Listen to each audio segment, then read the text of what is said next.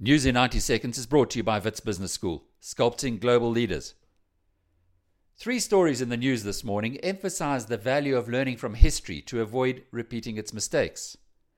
Günter Schabowski, the East German functionary whose words brought down the Berlin Wall, died yesterday. He was 86 years old. Schabowski made some off-the-cuff remarks at a press conference back in 1989, which sparked the massing of thousands of East Germans wanting to get through the border posts to the west. They forced the guards to open the gates, and soon thereafter, citizens broke down the Berlin Wall brick by brick. It had been a 28-year-old barrier erected to prevent those living in the socialist state from migrating to better. Then there's news of revolts in Niger, as civil society objects to the kind of resuscitation of the big man of Africa syndrome that's becoming increasingly evident on the continent.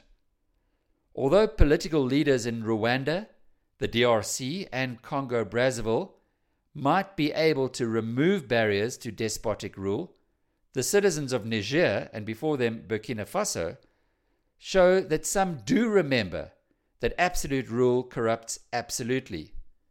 They're helping democracy to make a comeback. And finally, in a rare interview, Warren Buffett's longtime business partner Charlie Munger took a full swing at Valeant Pharmaceuticals, the US company whose share price bubble has burst, spreading egg onto some rather famous faces. Months ago, Munger warned that Valeant reminded him of the 1960s conglomerate ITT and that he was holding his nose. Perhaps those who ignored his guidance will themselves study the past more closely next time. I'm Alec Hogg. More on biznews.com, brought to you by Wits Business School, sculpting global leaders.